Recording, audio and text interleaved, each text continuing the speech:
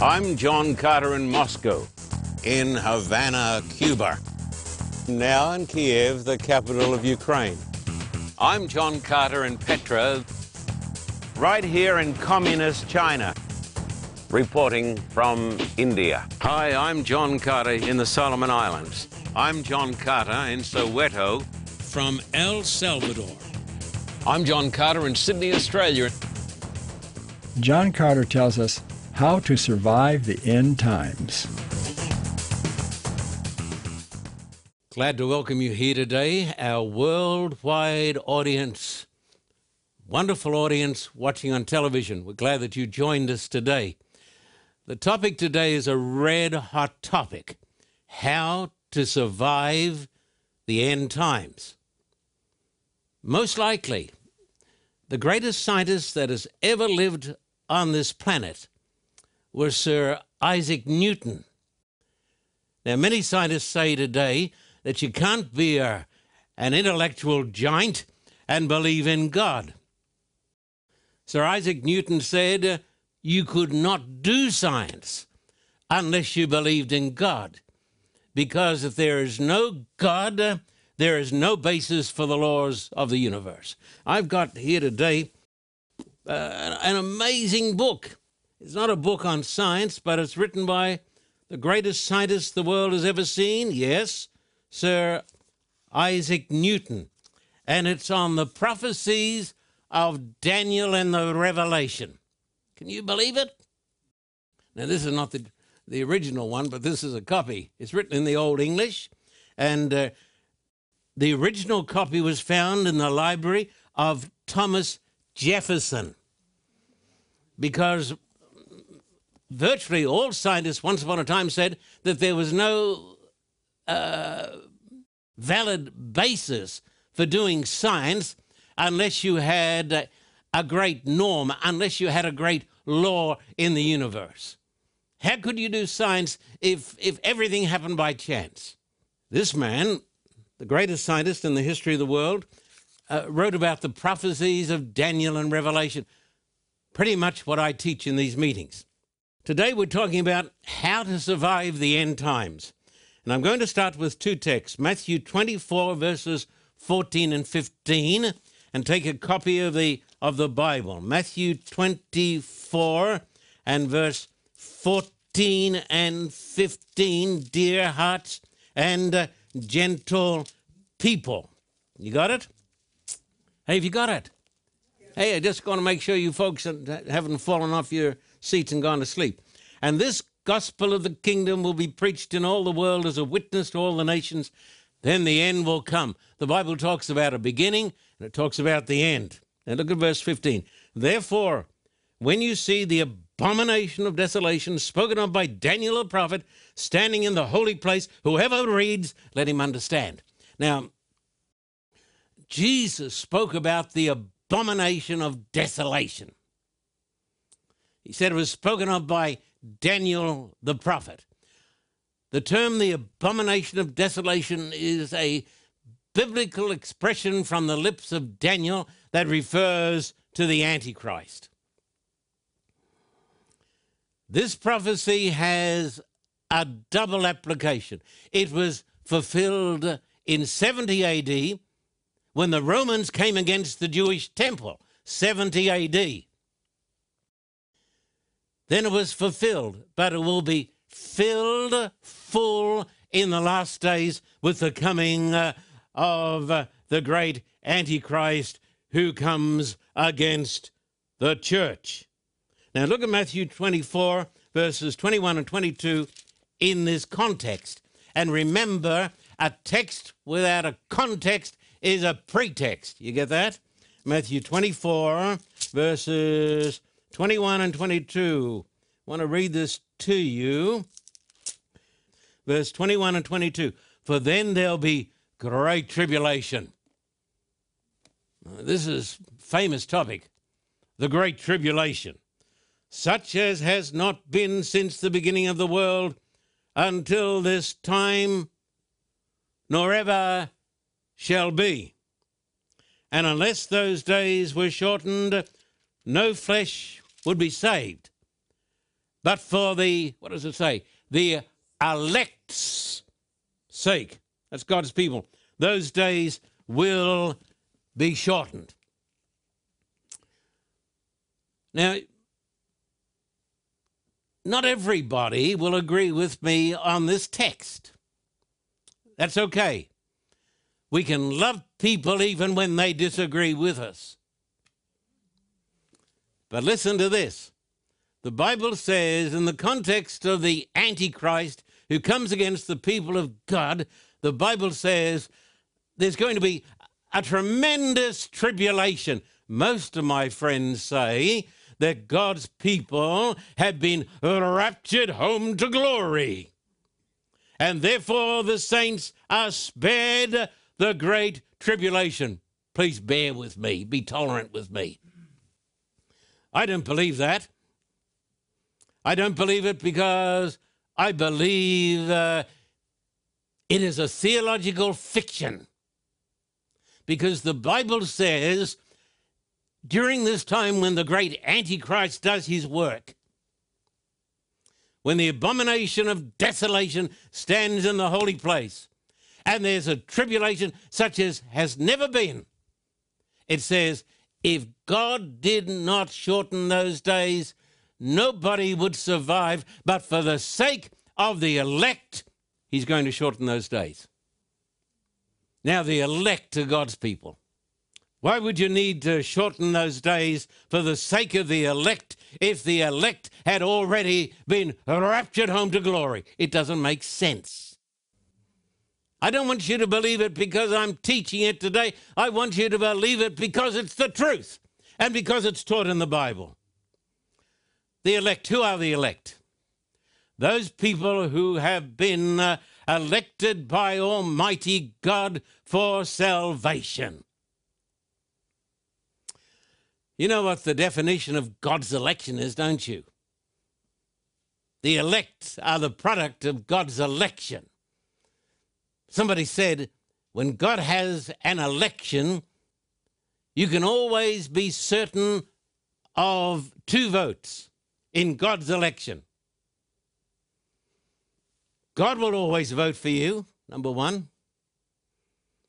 The devil will always vote for you, number 2. And you've got the casting vote.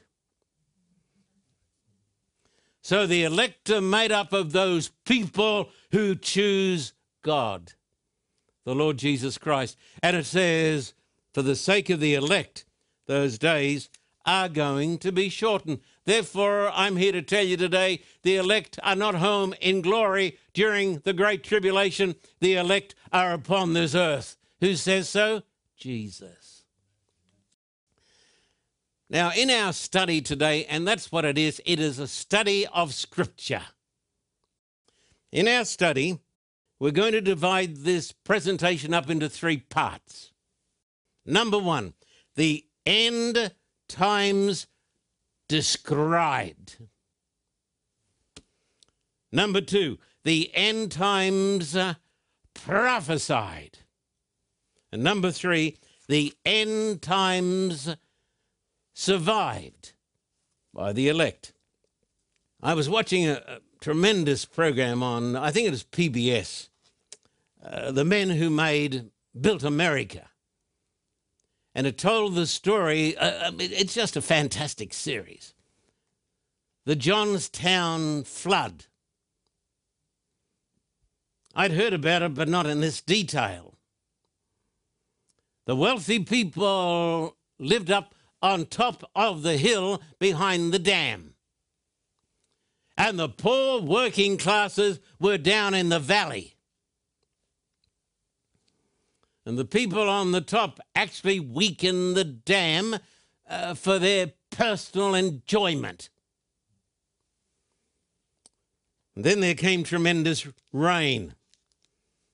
May 31, 1889, the message went out. Morse code. The dam is becoming dangerous and may possibly go. Get the people out. But the man who received the message, tap, tap, tap, tap, tap, said, We've heard that pretty story before. We've heard it over and over and over again, that the dam is going to go. So nobody was told. And thousands of men, women, children, and little babies were inundated. And so you may have heard over and over again that the end is coming and the great Antichrist is going to come, and there's going to be this great time of tribulation. And you're going to say, like many of some of my friends, you'll say, oh, I've heard it all before. But remember the words of Christ, and the flood came and took them all away. It's going to happen. And you may live to see the day. Okay, let's get back to how we broke up this presentation into 3 parts. The end times described. I'm going to give you stories from the persecuted church. Stories that illustrate the great tribulation when the Antichrist comes. And these are not stories I got out of a book. These are people I personally knew. Like Paul the prisoner. Somebody said to me, why isn't he smiling? Why isn't he laughing? Well, because he's got no teeth. They were kicked out by the communist guards. He was a Christian in Moscow. One of my best friends now. Betrayed by a pastor. Placed in a refrigerator cell for 3 years. Freeze him, then take him up and warm him up, put him back in. His teeth lost by brutality. All you've got to do, he said, is tell us who helped you with the printing press. He said, niet, niet.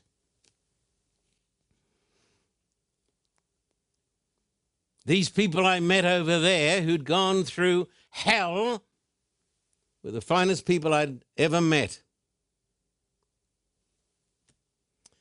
Then there was a young Russian, Desmond Doss. Now I hope you've seen the movie Hacksaw Ridge. I'm proud to have as my friends Gabe and Judy Videla. Judy's here today. Gabe was one of the producers on Hacksaw Ridge. Let me tell you about a young Russian, Desmond Doss.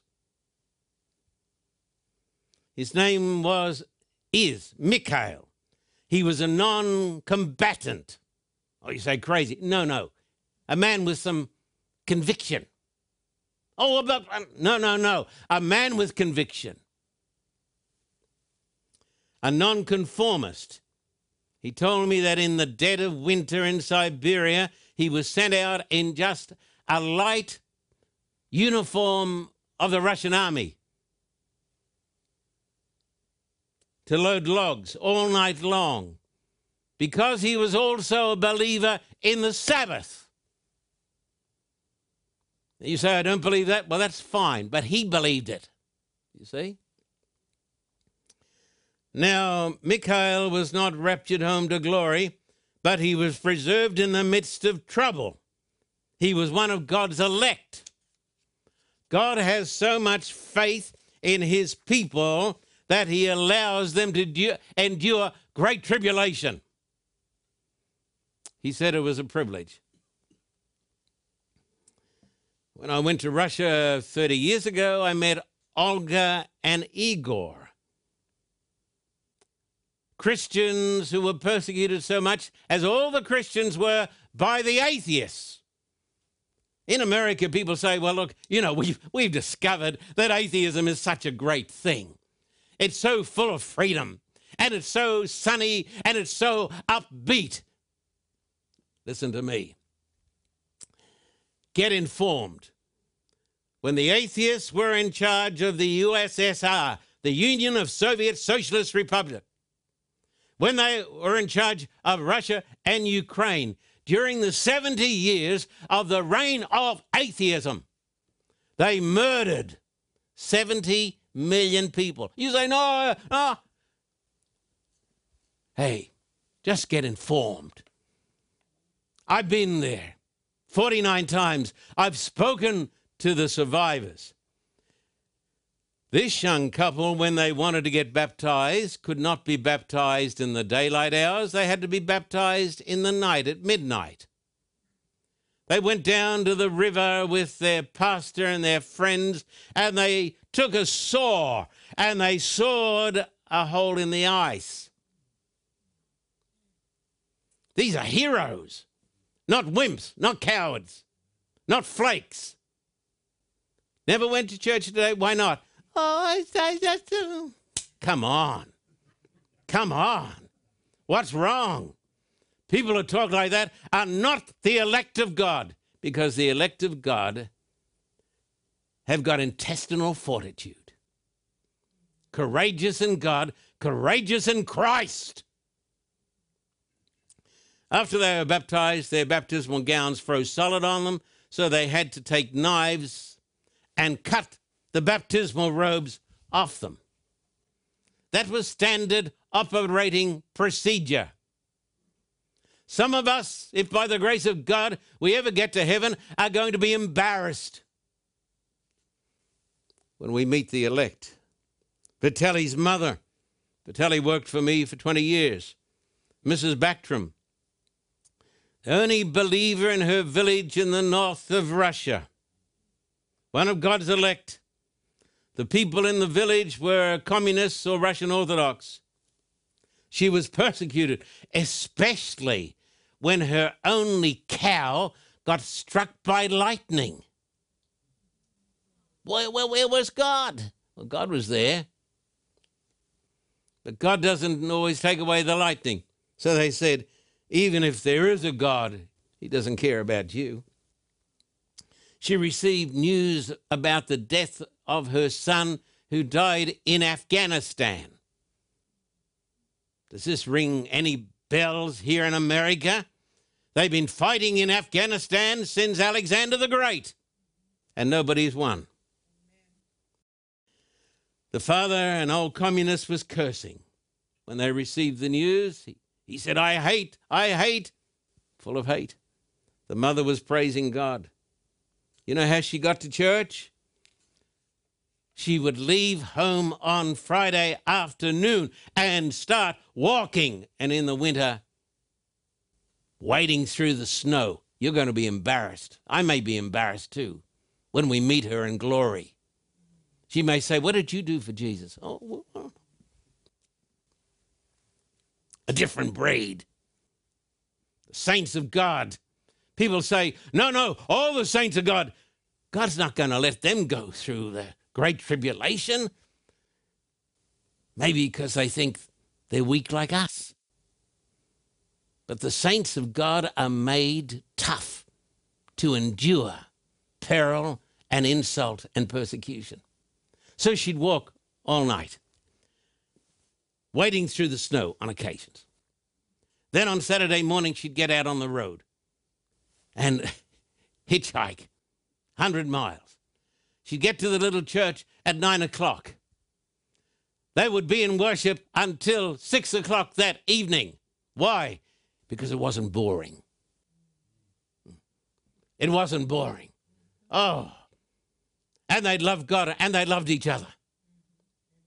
And then on Saturday night, walking home through the snow, through the cold, getting home on Sunday morning. Why? Back in the village, she was cursed, derided, mocked. She was one of God's elect. Don't forget it.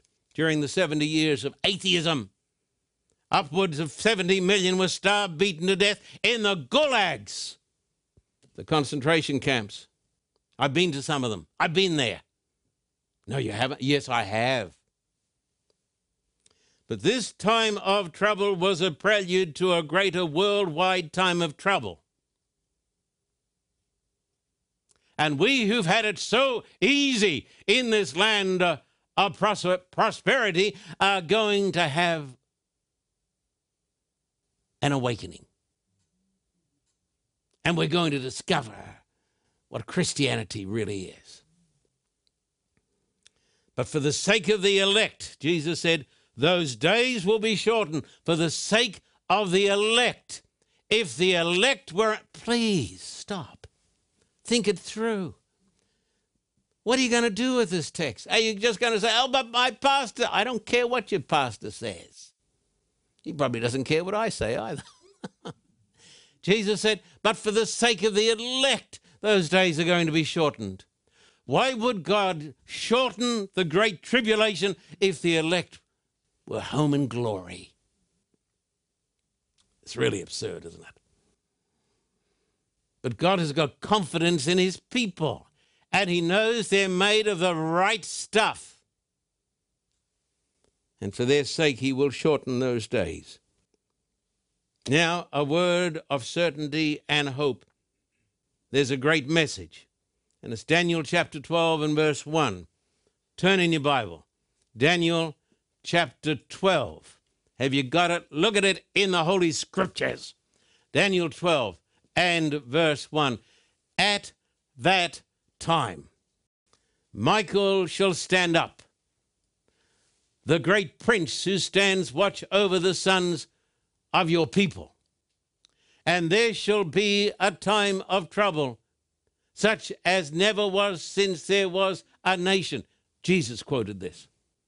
Even to that time, and at that time your people shall be delivered. Everyone who was found written in the book. God doesn't deliver his people by taking them away from trouble. That's a very popular religion. God delivers his people in the midst of trouble because God is God and the elect are the elect.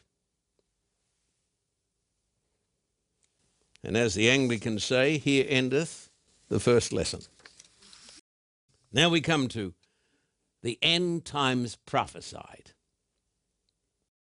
Many believe we have reached the borders of the end times. I believe in the apocalypse.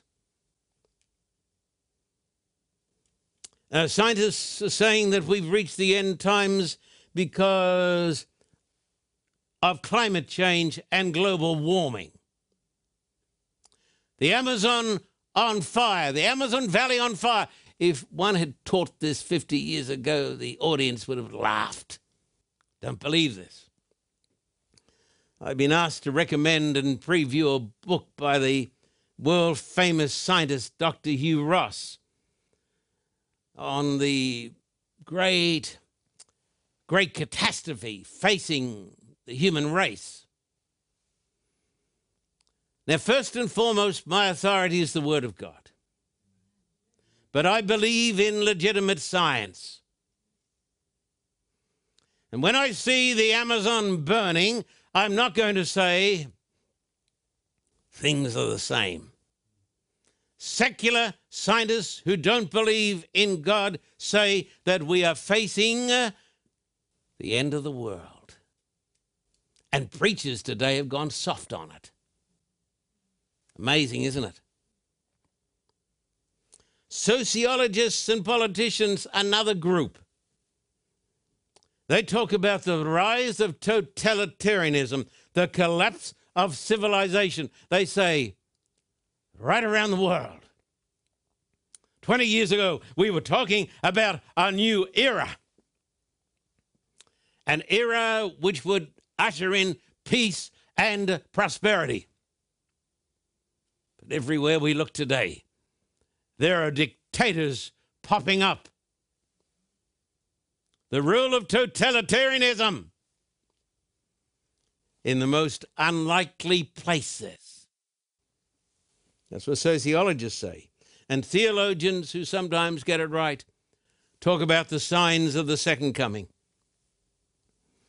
So we have scientists, sociologists, politicians, and theologians all uniting with one voice, and they're saying, we are living in the era of the apocalypse. And remember, Johnstown. We've heard it all before. We've heard it all before. And Jesus said the flood came and took them all away. Even TV programs I watch on occasions are on the end of the world. I don't watch them too much because they're so pessimistic because they've got it wrong. The History Channel, National Geographic. We're talking today about the end times. We're talking about the Great Tribulation. We're talking about the abomination of desolation. We're talking about the church going through the Great Tribulation. And we've got lots more to share with you. So stay with us. And we'll be back in just a moment after this break.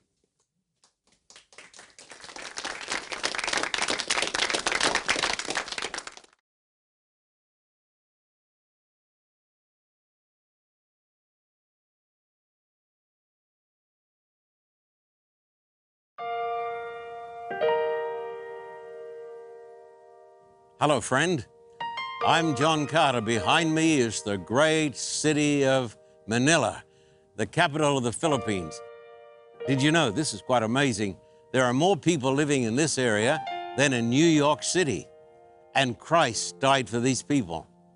We came here, a long time ago, back in 1984. What's that, 35 years ago? And we came here with a team of young people, and we came to the PICC. It is our intent to come here, hire the biggest hall that's available, the greatest outdoor stadium, whatever it takes. You've got more than 20 million souls out here. And I say it again, these are people for whom Christ died. I'm asking you to pray for the people of the Philippines. Please pray for the people here in Metro Manila. And please write to me, John Carter, Post Office Box 1900, Thousand Oaks, California 91358. In Australia, write to me at Terrigal at the address that is now showing on the screen. We're back in Manila, and we're back with a message from God. That message is, Christ died for you, and Christ is coming again soon. Please support us. Write to me today, Post Office Box 1900, Thousand Oaks, California, and also write to me at Terrigal in Australia. Thank you for your support, and God bless you.